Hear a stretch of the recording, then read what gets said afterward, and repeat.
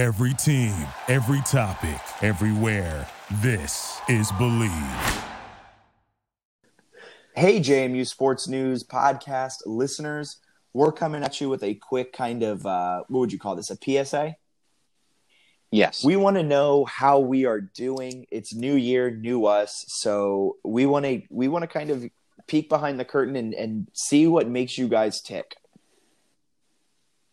Yeah, we want to do this for fun, which is why we do this, but we also want to make sure that we are providing content that's relevant to you. So if there's things that we do that you like or dislike, let us know. We want to know things like maybe when you stop listening to the podcast, do you get all the way through? Are there areas that you wish we'd focus on more? Sports you wish we'd focus on more? Whatever it is, we're happy to tailor these podcasts to your desires. Yeah, do you want to hear more of us rambling, talking about nonsense? Or do you want to hear us talk more about why we think a cover two defense with man coverage on the outside and no over-the-top safety help is destroying JMU's football's chances at winning a national championship? We can do both. We do a little bit of both on every podcast, and you guys hear it. So if you let us know what you like, what you don't like, what you want to hear, where we lose you, and if you make it to the end of podcasts, we would love to know that too, because we would really like to see how many of our estimated audience size of 88 make it to that end mark. If you haven't heard about Anchor, it's the easiest way to make a podcast. Let me explain. First, it's free. How much better does it get? Second, there's creation tools that allow you to record and edit your podcast right from your phone or computer. Third, Anchor will distribute your podcast for you so it can be heard on Spotify, Apple Podcasts, and wherever your audience is tuning in, your podcast will be there. Fourth, you can make money from your podcast with no minimum listenership. Look at us. We have less than 100 listeners per episode, yet we still make money on ads. Granted, it's not a lot, but we still make money. And finally, it's everything you need to make a podcast in one place. So, download the free Anchor app or go to anchor.fm. That's Anchor, the thing you throw off your boat, .fm to get started.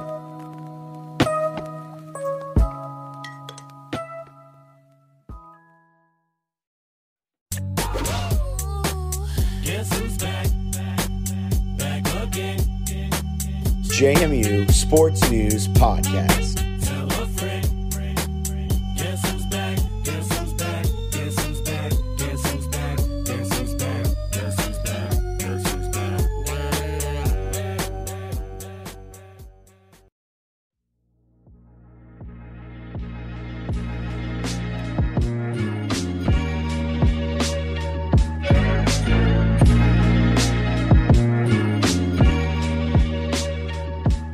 Welcome into another edition of the JMU Sports News Podcast. I am Bennett Conlin, joined by Jack Fitzpatrick. And Jack, it's Natty Week.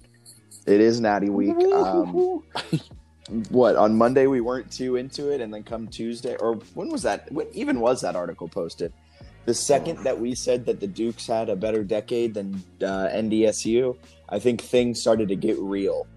They did. I think that was Monday.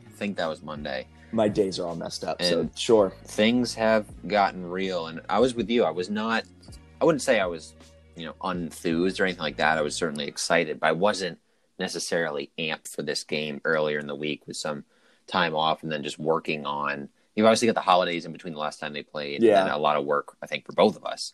So with that, you're distracted. You've got family stuff going on, all those different things.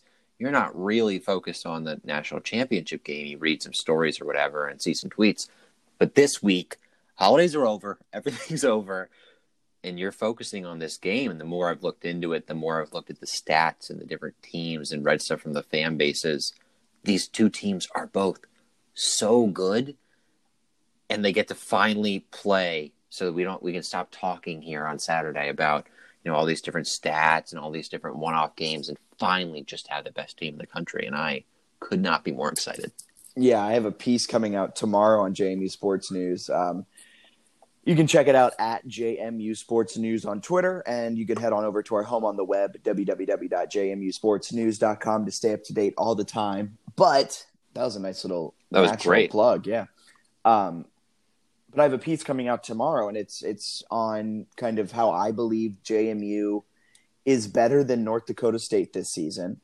But as I was writing it, I was kind of I got halfway through and I kind of just realized I don't know if JMU's necessarily better, but they're definitely the exact same thing.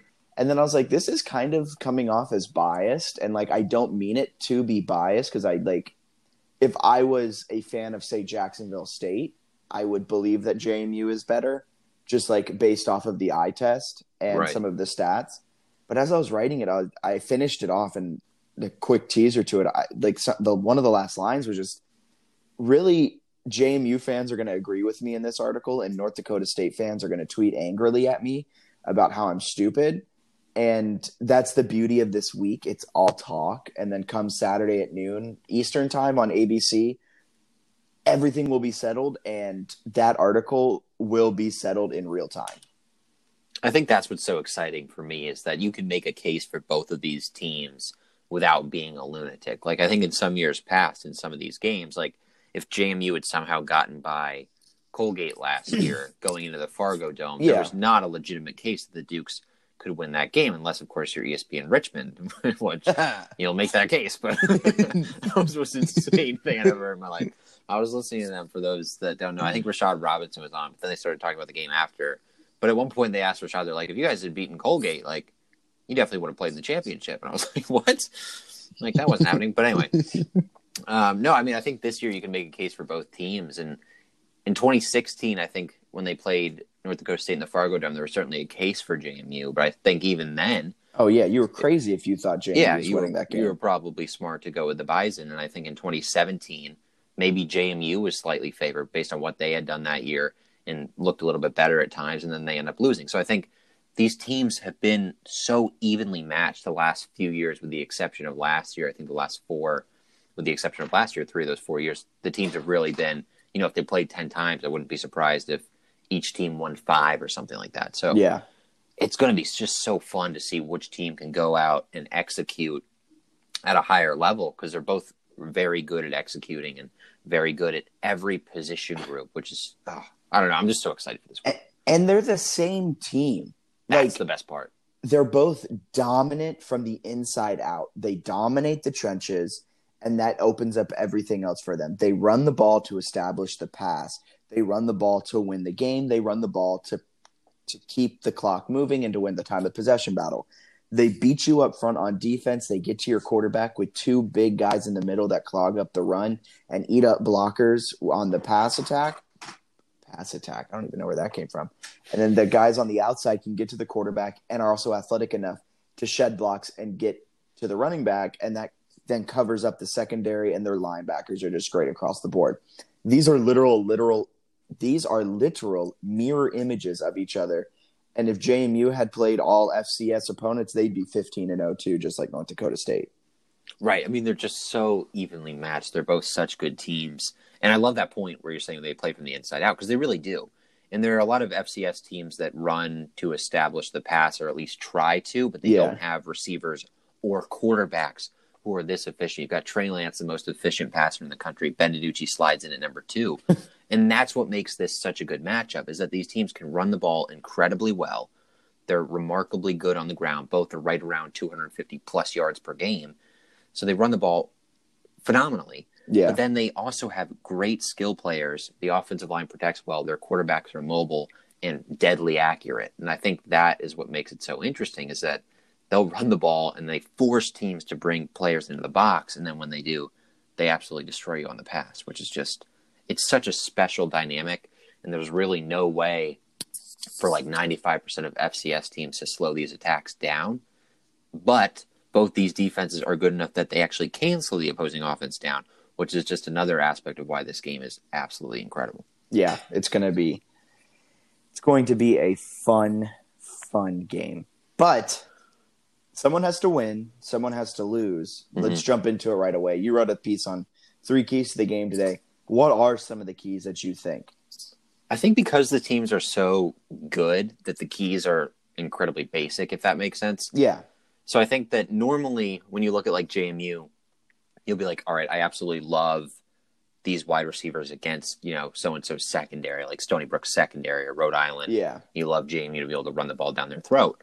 This isn't really that kind of game. So I think like turnovers are going to be huge. And that's been JMU when they lose, that's been their Achilles heel. And that, is the same for 99% of football teams. But they do struggle occasionally with turnovers. And their worst performances this year, you look at the West Virginia game and you look at the Stony Brook game, turnovers were really the reason why those performances were poor. So I think turnovers are huge, especially for JMU. And then you look at just the line of scrimmage on both ends, which side is going to be able to create more push. That was my second key. And then my third key, I think, was the deep pass, because both players have really good skill players.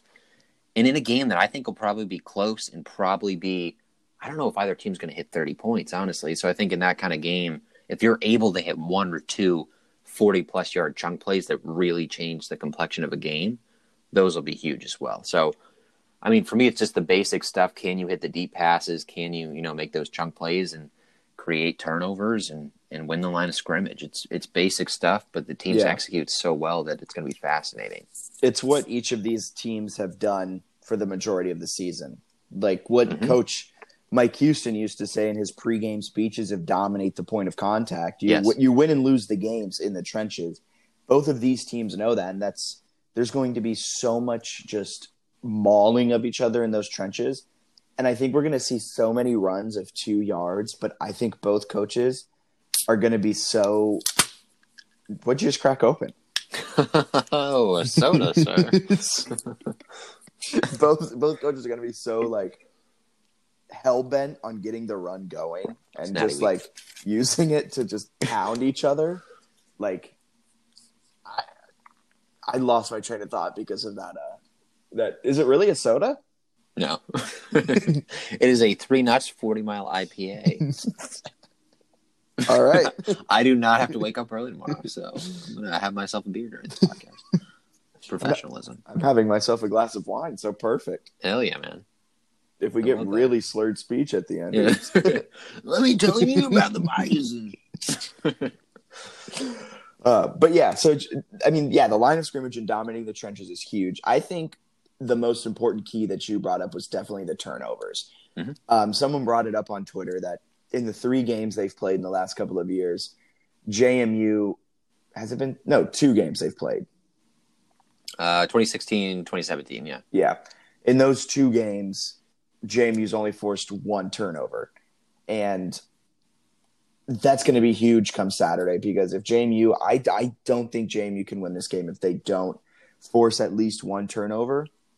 I think they need to steal a possession or 2 and get points off of those turnovers, just because North Dakota State's not going to make mistakes. JMU really isn't going to make mistakes. So you have to force their hand. I think Trey Lance, you really have to – I mean, you say this. He hasn't thrown a single pick this year, but it might also be Which because is insane. You know what else is insane? His offensive line allows less than 1 sack a game. That's nuts. Like, so he's just not getting pressure. So maybe things change if Rondell and John Daka can get to the quarterback and cause a little bit of pressure and make things a little uncomfortable for him. Maybe he starts to throw some bad balls. Maybe he starts to try to force it into windows that maybe aren't there, but probably not, because he hasn't thrown a single pick this season.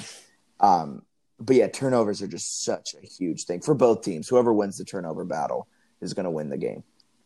Yeah, what Trey Lance is able to do as a passer and as a runner is just, it's unbelievable. He's such a talented player. As a player, he's just so freaking good. I mean, he has 28 touchdown passes and no interceptions. Like, he doesn't throw the ball a ton, so that's part of it. He's averaging 180 yards passing per game. They don't throw it a lot, and some of the stuff they do is short, quick passing, and he's mobile, which makes it so hard to sack him, like you mentioned. But 28 touchdowns and no interceptions. I don't care if you're like a 7-year-old kid playing flag football. It's ridiculous. Like, that's scary. Like, I don't even know what to compare that to, because that shouldn't happen. No, I mean, it's really remarkable what he's been able to do, and he's so good, and stopping him is going to be a key, because he's also just below, I think he needs 66 yards to get 1,000 rushing yards on the season, right? So the guy can run at a really high level. He throws the ball tremendously. I mean, from what I've seen, his efficiency, I think there's a legitimate case, and I think that he is, at this point, worthy of being the Walter Payton Award winner as the best player in the country. He's just a freshman. Yeah. He's going to be scary for years to come. And that's what's scary about this North Dakota State team. Yes. I mean, they have Trey Lance now for 3 more years after this year. JMU has a question mark sitting at their quarterback spot. And who knows? I think it's more likely that they get a transfer in to start next year than they do with someone on their roster currently. Wow. Mr. Hot Take. Fascinating. I think that's not a terrible thought. I think Cole Johnson's been around for a while and hasn't been able to win the starting job. And then you've got Gage Maloney, who I think is a pretty good talent too. But they've had success bringing in some transfers. I know Brian Short transferred from Lackawanna College, so that's not really the same as some of these like FBS transfers. But they brought him in. Badly, obviously, that was a transfer from the FBS. Connor Mitch was he had a long-lasting legacy involving thumb injuries. Good Lord. Connor Mitch, quarterback battle rages on. Jeez Louise.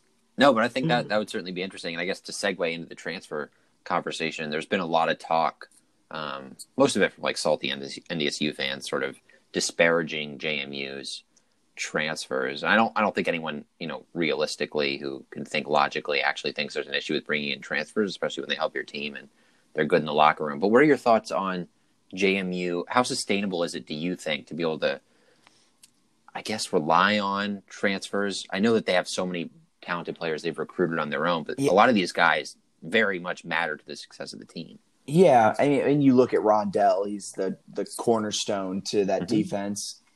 John Daka, though, is a guy that they recruited and brought in from high school, to look at on the other side. Ben DiNucci is a fantastic quarterback and is a darn good leader of that offense.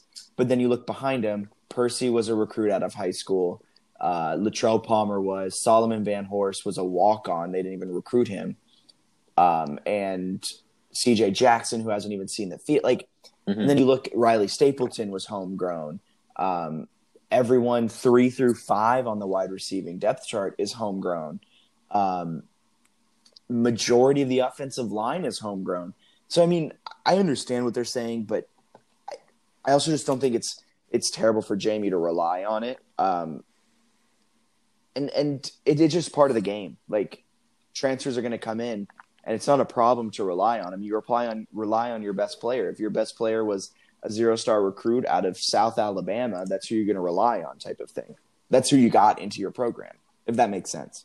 Yeah, for sure. And I think if JMU doesn't add transfers, a lot of these guys are transfers that have been there for multiple years. So let's say JMU doesn't do that, and you add in just a replacement in their place, I still think they're probably a national championship caliber team this season. Obviously, the quarterback play would be a little bit more of a question, but you look at the running backs, they're loaded, offensive line, they're loaded. Riley Stapleton.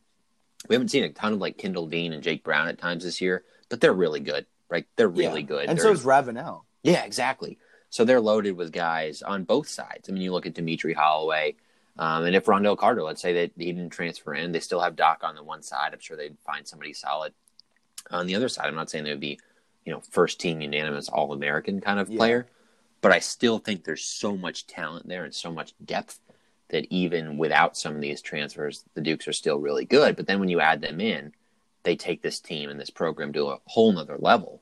So I think that it is probably sustainable just because they don't necessarily need them. It's just a beneficial fit for both parties. And I don't really see a future where that won't be a beneficial fit for both parties. Yeah, and I think the kind of conversation on transfers and the implementation of the transfer portal across college athletics has kind of taken a bad turn where we're demonizing these student athletes who are deciding that maybe school 1 wasn't right for them, but school 2 will be right for them. And in no other career path do we get mad at people for doing that, or even other students who decide to transfer from their first school to their second school, maybe because of fit and things like that. But in the NFL, we don't get mad at free agents for going to other teams within your career paths. You don't get mad for someone leaving one corporation to go to another corporation for a better job and better opportunities. I just think this whole transfer talk is kind of crazy, and it kind of demonizes the student athlete, which I think is the last thing that should be done in college athletics. It's so insane. That's a great point. It's just insane where people are like, when a coach jumps ship for an opportunity that's better, that pays better. Everyone applauds him and Yeah. says, "Go, good for you." But when a student jumps ship, like Jalen Hurts, like last season, not everyone was quick to attack him on it, but people attacked him for leaving Alabama to go from being a backup to going to be a Heisman hopeful and leading a team to the college football playoffs. But if Nick Saban had left Alabama to go to Oklahoma, everyone would have said, "What a great job! Like, how great of him," type of thing. It's so weird too, because I feel like Hurts, compared to a lot of them, got a pretty good treatment because he did stay the 1 year as the backup. Yeah. So people respected the heck out of that. And they're like, oh, he's not a quitter. And then he transferred, and people didn't really, at least for a lot of people, didn't care because they're like, oh, well, he stayed the 1 year, so he stuck it out. But then you look at like Justin Fields at Ohio State, who left Georgia after 1 year, and people are like, And Burrow. Yeah, they're like, oh, just couldn't hang in there. And it was like, well, yeah, not good enough to take over the starting job. right, right. And then Fields is one of the best players in the country, and Burrow ended up winning the Heisman. So I don't know. I think that sometimes you got to let the kids do. I think 3 of the 4 Heisman finalists were transfers. So like, Yeah. at some point, let people do what they need to do to get in the right fit. It's worked out well for JMU. It's worked out well for the players. And I mean, some of these guys, some of the transfers have legitimate NFL futures. I think Polk's a guy that could try to make a roster. I think Carter's a guy that legitimately has a chance to make a roster. DiNucci, I'm sure, will have a tryout or something like that. And Yeah. if they stay at their schools, I'm not sure they have those opportunities. Oh, I 100% agree. I mean, it was either a video with Rondell about it or a feature piece on him where he was kind of explaining like he almost gave up football at Rutgers. Yeah. And coming to JMU was like the second breath into his football career. And like, why should we hold that against him for transferring? I don't know. I think NDSU also is kind of in a different spot because they're recruiting a very different group of people. They're recruiting a very different geographical area in terms of, I would say half of the guys they recruit, if they were in Virginia, would be on FBS rosters. But because there's not a lot of FBS schools around them, I believe North Dakota State has the ability to kind of poach them, if that makes sense. It does, yeah. And then, I mean, Minnesota, too, where they've grabbed a lot of Minnesota kids, if I'm not mistaken. Minnesota's had a lot of down years. Yeah, exactly. That I think for many years, players would probably opt for North Dakota State over Minnesota. I think maybe that's changing a little bit now when you look at the year that Minnesota just had with what PJ Fleck has done. So we'll see how that changes recruiting at all. But, yeah, you look at North Dakota State, they're a premier college football program, FBS, FCS, whatever, with what they've been able to do with the players they've been able to put in the NFL. I mean, a good deal, especially at the quarterback position recently with Carson Wentz, and then Easton Stick I think he's on the Chargers roster. Yeah. You look at Trey Lance. So Trey Lance, I'd be surprised, if he doesn't end up on an NFL roster a few years from now. So if you're a recruit and you see and you're from the Midwest, you see what North Dakota State does, you see that you can play professionally and win national championships at the FCS level. I don't know why you wouldn't consider it. So it's a little bit different than JMU, where you've got Virginia and Virginia Tech alone just in the state, a lot of competitive schools in the area, North Carolina region, stuff like that, Maryland. So it can be a little bit, I don't want to say it's necessarily more competitive, but maybe there are more schools. No, you can say more competitive. I mean, there's so many more schools competing for one player. Yeah. So I think it's a little tougher, and that's sort of an area where JMU, a lot of times they recruit these kids and then they commit to an FBS school. Yeah. It doesn't work out at the FBS school, and they're like, hey, I've got a relationship with this team, these coaches, this, sort of university already. Yeah. And then they kind of come down to Harrisonburg or up or wherever they're from. And it works out. So, I mean, I think when you're in a competitive recruiting area, it becomes a challenge and you're able to add these players and it works out for everyone. It's awesome. And it's made JMU a really elite FCS program. Something like, I don't think JMU is where it is today if Vad Lee doesn't come in and help really lift the team up. And then you also look at DiNucci. I don't know if I think they'd probably be a really good team this year, but I think Polk and DiNucci and Rondell Carter, they make JMU a national title favorite. Yeah. Yeah. And my kind of last point on this transfers thing, there was a lot of talk of like, does it affect culture and things like that? With Ben DiNucci, with him transferring to JMU, he wasn't even guaranteed a spot on the roster. Right. So, I mean, it's not like JMU's going out and saying, we're going to flip over our entire roster for you. It's, if you want to come here, you're going to have to work just as hard as everyone else on the roster. And so, yeah. Yeah, well, I mean, people don't discuss that a lot. They assume that JMU brings in all these transfers that work out. And then just like you mentioned, Connor Mitch. Oh, yeah, Connor Mitch was a fiery ball of fire. He was a fiery ball of fire. He was so talented coming out of high school. South Carolina did some good things. And then comes in, and Brian Shore just beat him for the job. Like, it was flat out the guy that JMU recruited. I guess he transferred from the JUCO, but the guy that JMU recruited for a while, he came early, and was just a better player. So I don't know that the transfers, like you're saying, JMU doesn't say, hey, and you're going to start immediately. That's not what happens. Yeah, and look at Paris Black. Wake Forest transfer? Yeah. He's no longer with the team anymore. I mean, if they don't fit the team, it's not like JMU is bending over backwards for these quote-unquote players that are better, because I'd argue half the time an FCS player is a better talent or better athlete than an FBS player, but they're just 2 inches shorter. Yeah, I mean, you can look at a lot of different things. I mean, Rondo Carter and John Daka are both unbelievably talented. If we're talking about pure athleticism, I think Daka's the better athlete, right? Yeah. I mean, he's just so explosive off the ball. I think Carter's a little bit more versatile and can play defensive tackle at times if needed at the FCS level. But still, it's just crazy. I mean, some of these guys, like, you've watched Riley Stapleton play. Nobody watches him play and is like, oh, FCS player. I mean, like, he's a good football player. He's tall. He's quick. He has hands. Right. I mean, his ability to catch jump balls is ridiculous. He blocks downfield better than any receiver I've seen at the FCS level in years.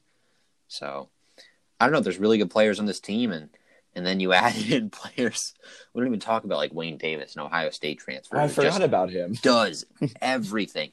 So, I mean, it is valuable to have these transfers, but, I mean, Wayne Davis is a guy that's from Virginia, and I'm sure JMU probably looked at him coming out of high school, and you got a chance to play at Ohio State. Of course, he's going to try to take that opportunity. So, I don't know. I think it's if anything, I think it's probably good for the FCS to get some of these guys there, and I think they help. Help build the brand. And I was listening to the Hero Sports live stream before we came on, and they talked about how this national championship game is going to be on ABC at noon, and there are going to be a lot of fans watching who do not normally watch FCS football. And this is great. Like, this is the best matchup they could possibly want. I think this is going to do a lot for the subdivision, and I think the JMU transfers help with that. Yeah, without a doubt. There's no natural segue to this next topic. No, I put together a weird outline and figured we would just rant and move along. But well, hopefully people make it through this because they're just craving content. But I figured we'd pick like 4 or 5 topics and just ramble. But we are hitting it. There's a couple questions in this part of the outline for everyone listening, and no one else except for me and Bennett can see this outline. Yes. But he made a dynasty part with a couple questions. Mm-hmm. One, does a loss end the NDSU dynasty? People consider JMU and NDSU the Clemson and Alabama of the SCS. Is it accurate? And JMU is on the verge. Is JMU on the verge of overtaking the Bison? Or is NDSU still going to be the program to beat for years to come? I kind of want to hit all of these questions because I love them all. Starting with, does a loss end the NDSU dynasty? Do you think so? No. Okay. Yeah, neither do I. I don't think anywhere near it. Like, the Patriots lost a few Super Bowls in their run, but man, was that a dynasty, and NDSU really hasn't. Yeah. I put 2 question marks on this for those at home listening to really pique Jack's interest, just so he'd be like, wait a second, does he think this is happening? It caught my attention. I was like, does he think that if NDSU loses this game that their dynasty is over? No. When they have Trey Lance for 3 more years? Yep. That was going to be my point, is that I think this is probably the year that North Dakota State is going to be most vulnerable, and I think you really want to get them now, just because with Trey Lance there, I don't care what else they have around him. If he's there the next couple of years, they're going to be really good. Yeah. And quickly moving on, do you consider JMU and NDSU the Clemson, Alabama? So this was interesting because I think Signetti... And if so, who is which? That's a good question. I think that Signetti alluded to this, but somebody kind of asked a question in a press conference about like if it was a rivalry, and he sort of said like, is Clemson and Alabama a rivalry? I think it's close to that.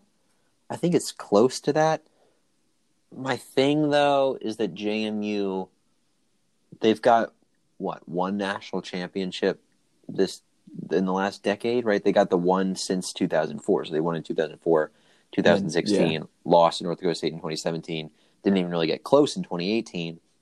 I think if JMU wins, then I think that's fair. Otherwise, I think JMU is just a really good contender that keeps getting there.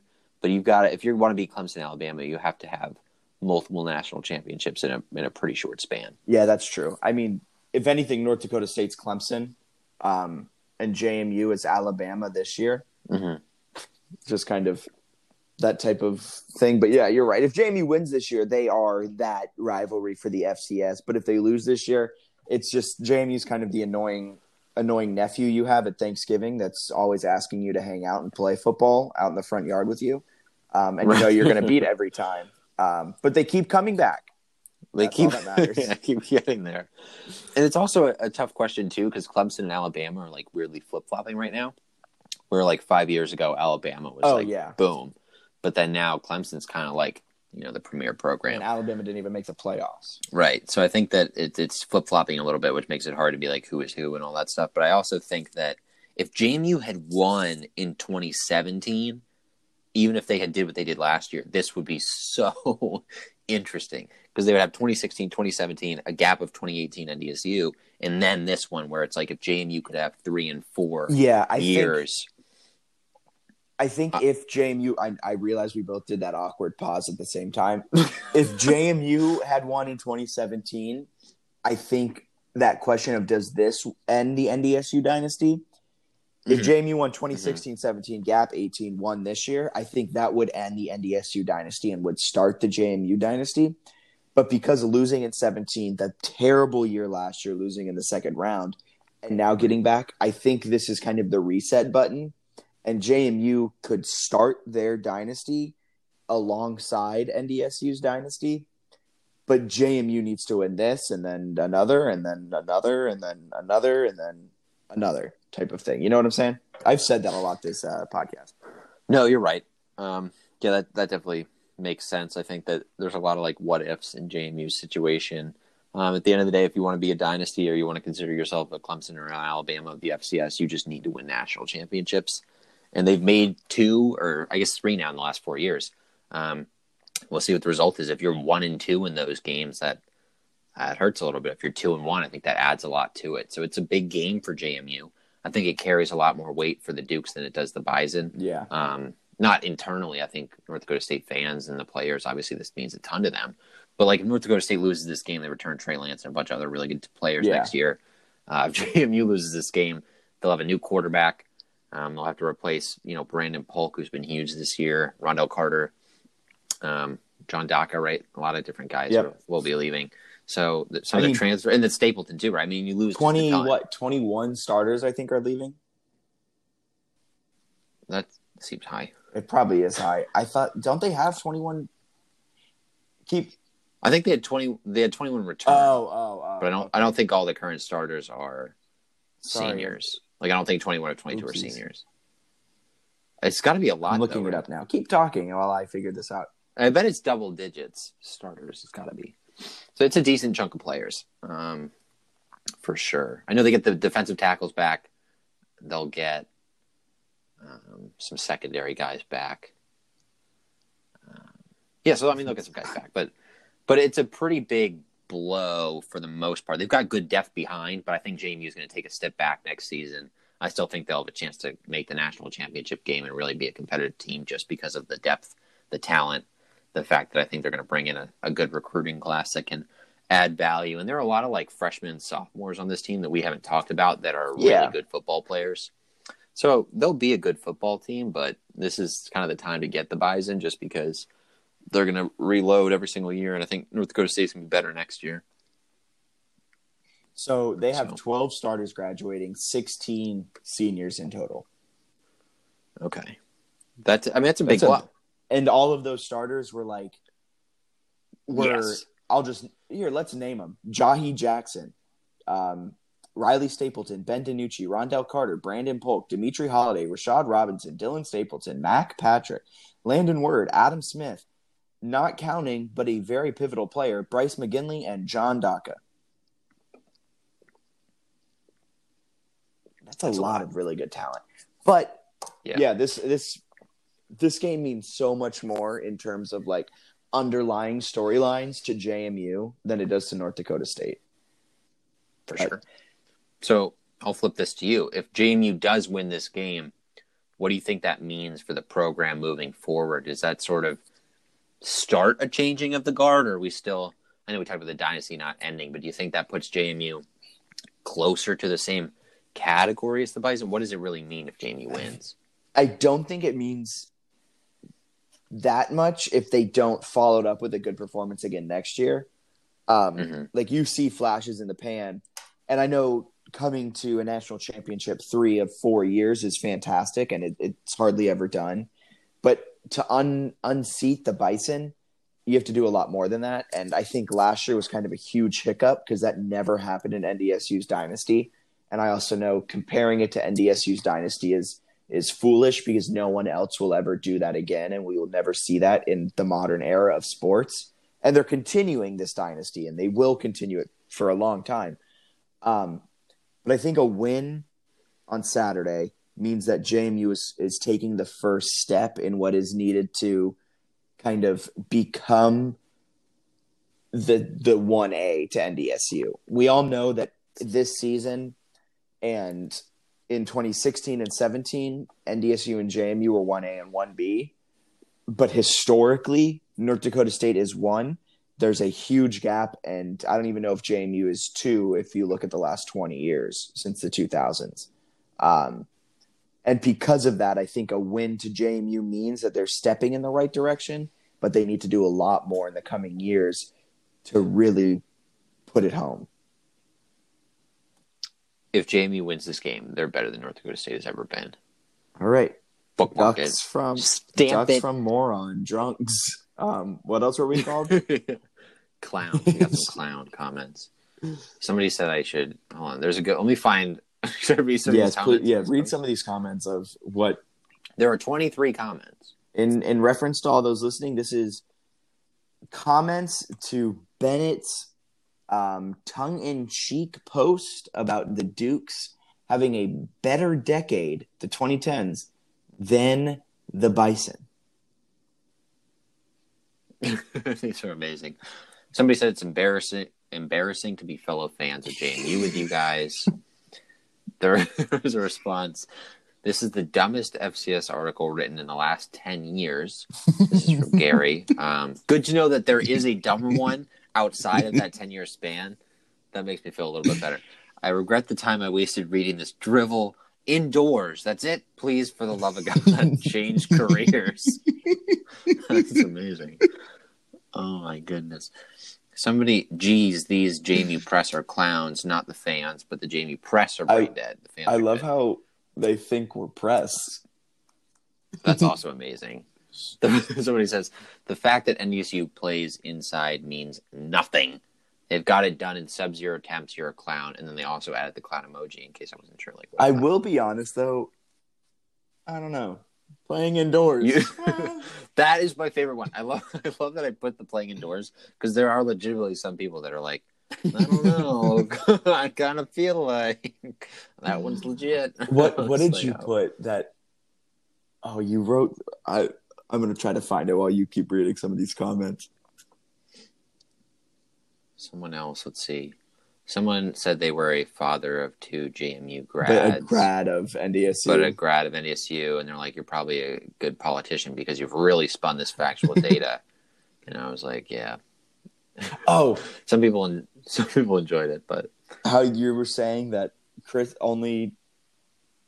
every coach who had won a national title into the 2010s was named Chris and Craig, except for one named Mike. And you were like, interestingly, NDSU has only had Chris and Craig coaches. So clearly, that was one of my favorite lines. Interestingly, somebody gave me a long thing about the calendar. That was my favorite, though, because it was very satirical, response. Yes. Yeah, it was like, you really missed the mark because actually the decade started in 2011 through 2020. It's amazing. Oh, man, I didn't see a lot of these yet. These are good. C. Erickson, All right, cool. my favorite. Bare knuckles, big boys, and tons of talent in both sides. Set up to be one off Hennessy ever. I think maybe C. Erickson was having some Hennessy from that comment. Goodness. Oh, man. This is going to be fun, though. This is going to be fun. I'm looking forward to this game. I enjoyed the trash talk. I mean, this is just I love this week. And I thought that 2017, I almost enjoyed that week and that build-up more just because 2016, Youngstown State sort of snuck in on like a nonsensical catch on the back of an Eastern Washington player. Play. But I think 2016 I was more hyped for than 2017. Really, just because 2016 was hype, but like once they won, the game was kind of a but the build up probably because I went in. Well, you went to 2016 too, but I went to 2016 as a fan and just like buying the tickets and getting ready and going to Reagan and jumping on my flight, getting to Dallas Fort Worth, getting to my Airbnb with all my friends, like. And just that weekend and week leading up was just so much fun and excitement because we had never experienced that because in 2004, I was 7. I didn't even know JMU was a school, and like come 2016, I'm going to. I didn't know JMU was a school until like 2012. But no, like exactly. So like that first time, or like there's nothing that beats the first time, and. I just realized how sexual things can sound when we're talking football. You keep doing it. For those listening, he's done this all week. He'll like text me and be like, JMU and man, this North Dakota State game is going to be pounded out. Who can pound each other harder? And he's like, wow, this is sexual. I'm like, well, if you look at it like that, my goodness. What did you just say? I said nothing's better than the first time. There's nothing like popping the cherry when it comes to watching these games. Should we put a viewer discretion is advised at the beginning of this episode? We might have to. Once you get to the 45th minute, when Jack gets aroused by talking about the offensive line. Oh my god! But to me, 2016 was just so much fun. I'm glad you stopped yourself though, because right when you said nothing's better for the first time, I was like, "Whoa!" But why was 2017 better? The game itself was better in 2017. I thought the game was better. Well, and I was just like so excited for that battle between those teams, and JMU had the big streak going. If I was at that game, I think that game would have been. Do you remember in 2017 when they banned streamers? That was dumb. They're still banned. They are because they're like illegal in NCAA play. But nothing more dangerous than a glorified toilet. Nothing like snowballs being thrown at the players.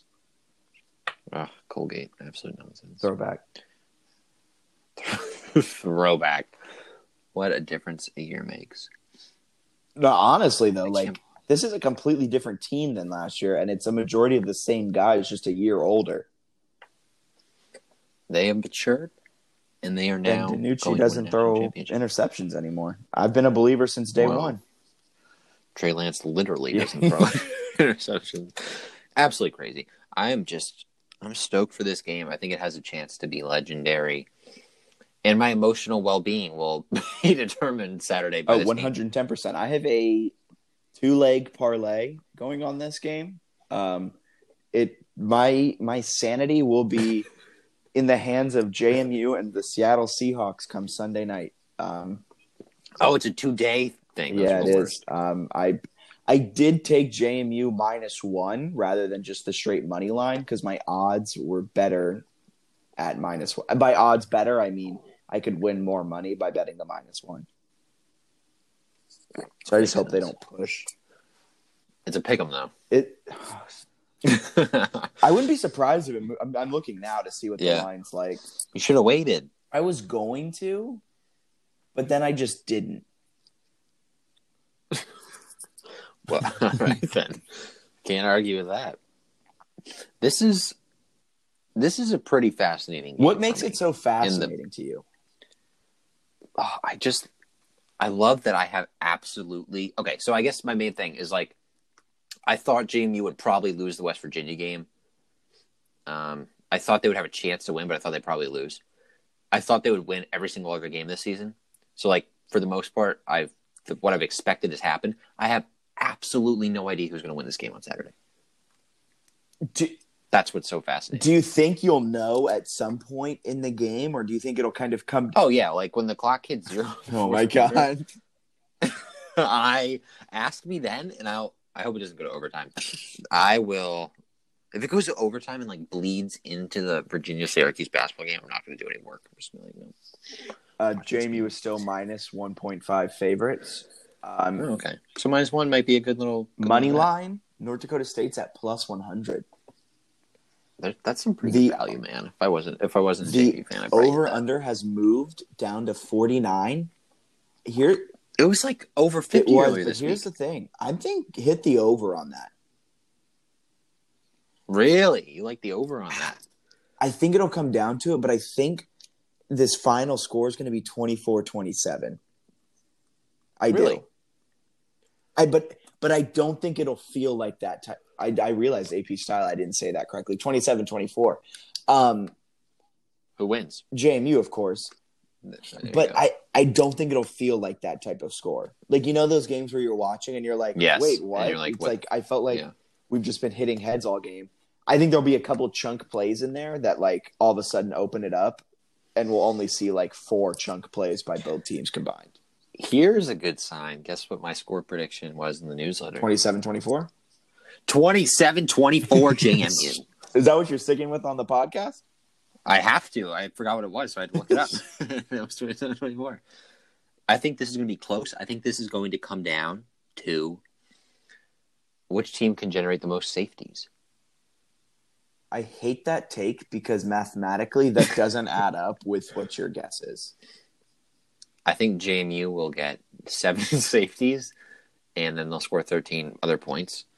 And then I think North Dakota State will get 12 safeties, totaling 24. What's your crazy premonition for this game? I would say that.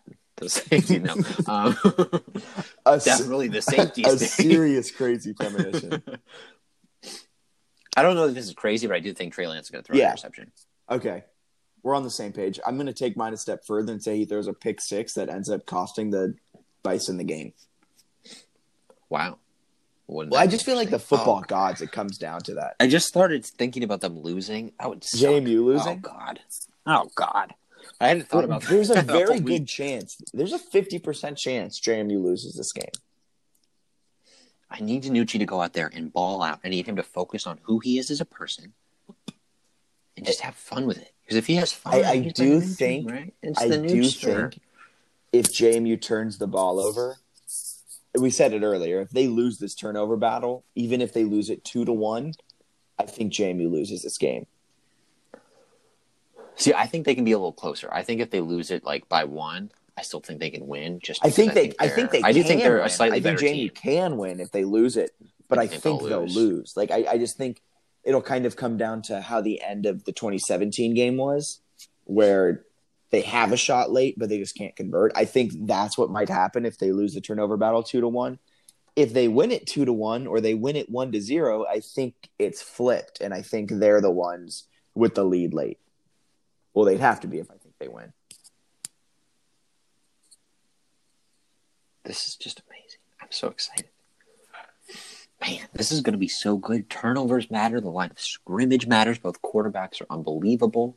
You've got Phoenix Sproles and Christian Watson on the outside from North Dakota State against Brandon Bolt and Riley Stapleton. You got Jabril Cox, the linebacker. He's good, man. He's NFL good. Another linebacker has 110 tackles this season. What?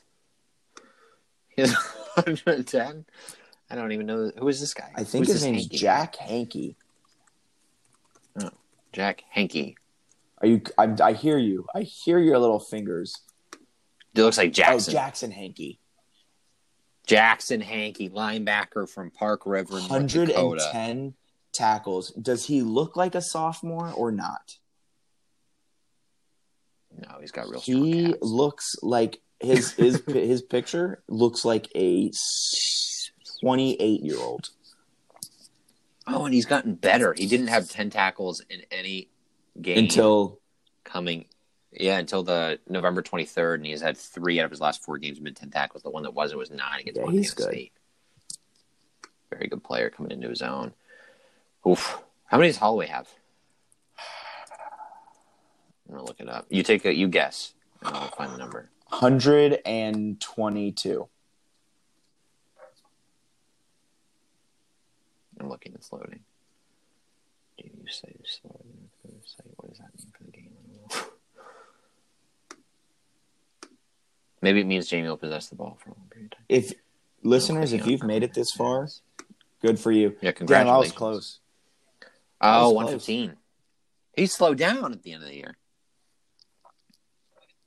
Oh, he got hurt in the Weber State game. Oh, yeah, he did. But yeah, I mean, when you have fine. 14 years to prepare for a game, you better be fine. That's why he only had 4 tackles. Otherwise, he could have gotten close to your number. He would have had my Man, this is going to be a good one. No, he wouldn't have. He would have needed a lot more. A lot. But still. All right, so we've got our score, both of us, 27-24 Jamie. Yeah, that's a good sign. Anything else you want to add on this podcast? So excited for this game!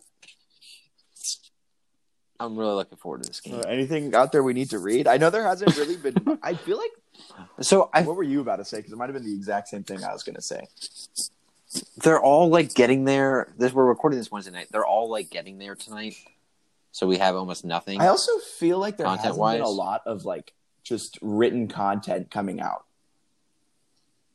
Like from Greg, like I'm not trying to call anyone out. He's had a little bit. But like compared to other years, I just feel like there's more. Like in 2016 and 17, like I felt like there was a constant barrage of like things being said and things like that. But it also might be the way Signetti's just handled this, where he's been a little bit more closed off to the media and hasn't allowed as many things to come out. But I don't know. I feel like I was just intaking so much more content the last 2 trips than this one. I'm hoping the Breeze people give me some more here. They've only had 2 since January. So they get in, I think they get in tonight, and then I'm hoping they'll crank out some stuff tomorrow, because that probably factors in a little bit. You got them, and then Greg Padilla. I guess those are really the 2 main written sources, I right? take that back. Greg has actually had a lot of stuff. I'm scrolling through now. He's had some. Yeah. But I think some of it, too, is like, I really like the stuff when they're actually there. Yeah. And they're, like, talking to them there, and they have, like, I don't know, just more of that atmosphere stuff. You'll have pictures from Frisco. That kind of stuff, to me, really helps me set the stage. When I'm looking at, like, photo galleries from Frisco, and I'm, like, reading articles about what the players are saying there 2-3 days before the game, that's the stuff that I love. So I'm looking forward to the next couple of days when they really dive in and we've actually. I just can't wait for Saturday when they kick off and they just start. And they start getting. I was going to say pounding it out, but pounding it out, because there's nothing like the first time. Pound it out, man. There's nothing better than that feeling of pure pleasure when you're out there. It out. So, Penny. Oh, it's sexual when you say that. Yes. Someone called us out early in the year when we said how much we love DiNucci's. Never mind. I don't remember that. I'll hold that one in. Anything else to add? Yeah, big game tomorrow night. JMU men's basketball plays Delaware on Poultry Night. Are we really talking about men's basketball on this podcast dedicated to winning? All right, JMU women's basketball has been rolling, and keep an eye on them this season. I don't think they play Friday, but they play Sunday.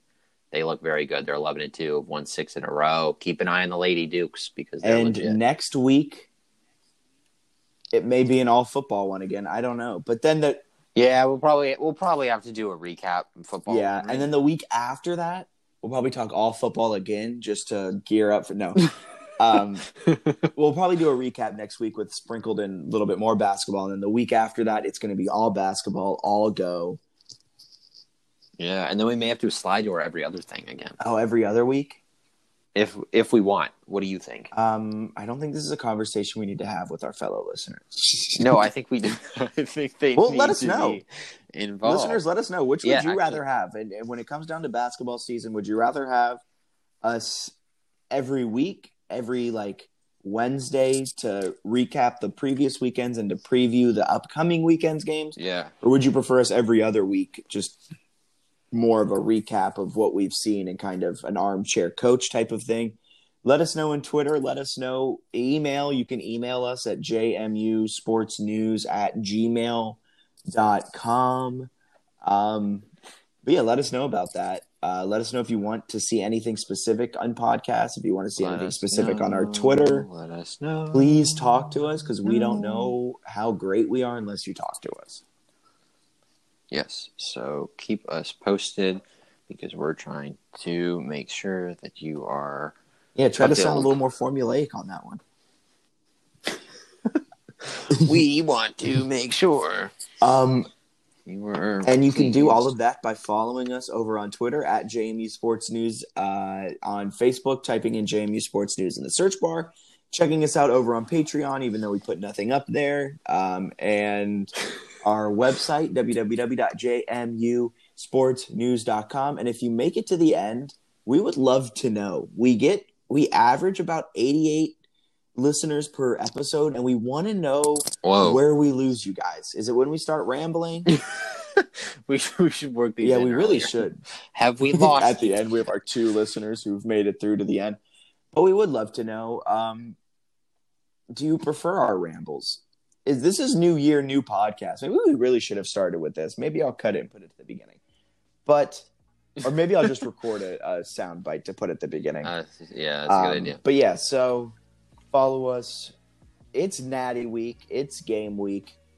It's a big week. Jamie's going to win 27-24 just because Bennett and I both said it.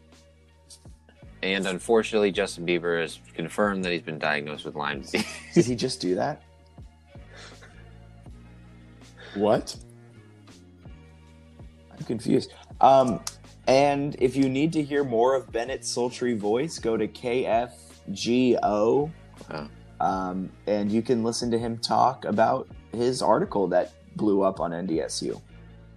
Oh, yeah. It was on a Fargo radio station. Oh, yeah. Right there. Lyme. He's been that's sad. Well, for Bennett Conlon, my name is Jack Fitzpatrick. We wish Justin Bieber all the best. Have a wonderful rest of your Thursday. Go Dukes. Go Natty Week. See ya.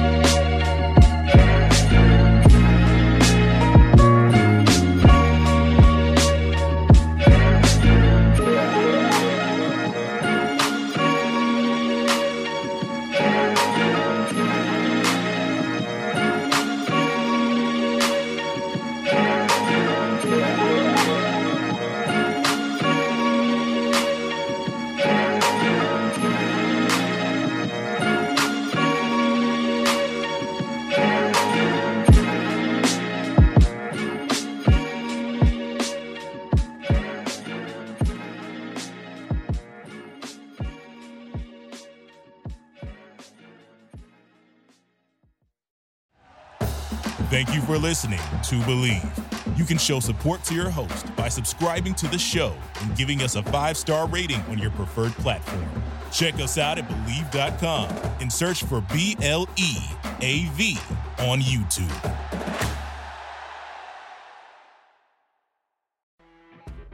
You know when you're listening to a true crime story that has an unbelievable plot twist that makes you stop in your tracks? That's what our podcast, People Are the Worst, brings you with each episode. I'm Rachel. And I'm Rebecca. We're identical twins who love true crime cases that make you say, didn't see that coming, and we hate the people responsible for them. Listen to People Are the Worst now on Apple, Spotify, or wherever you get your podcasts.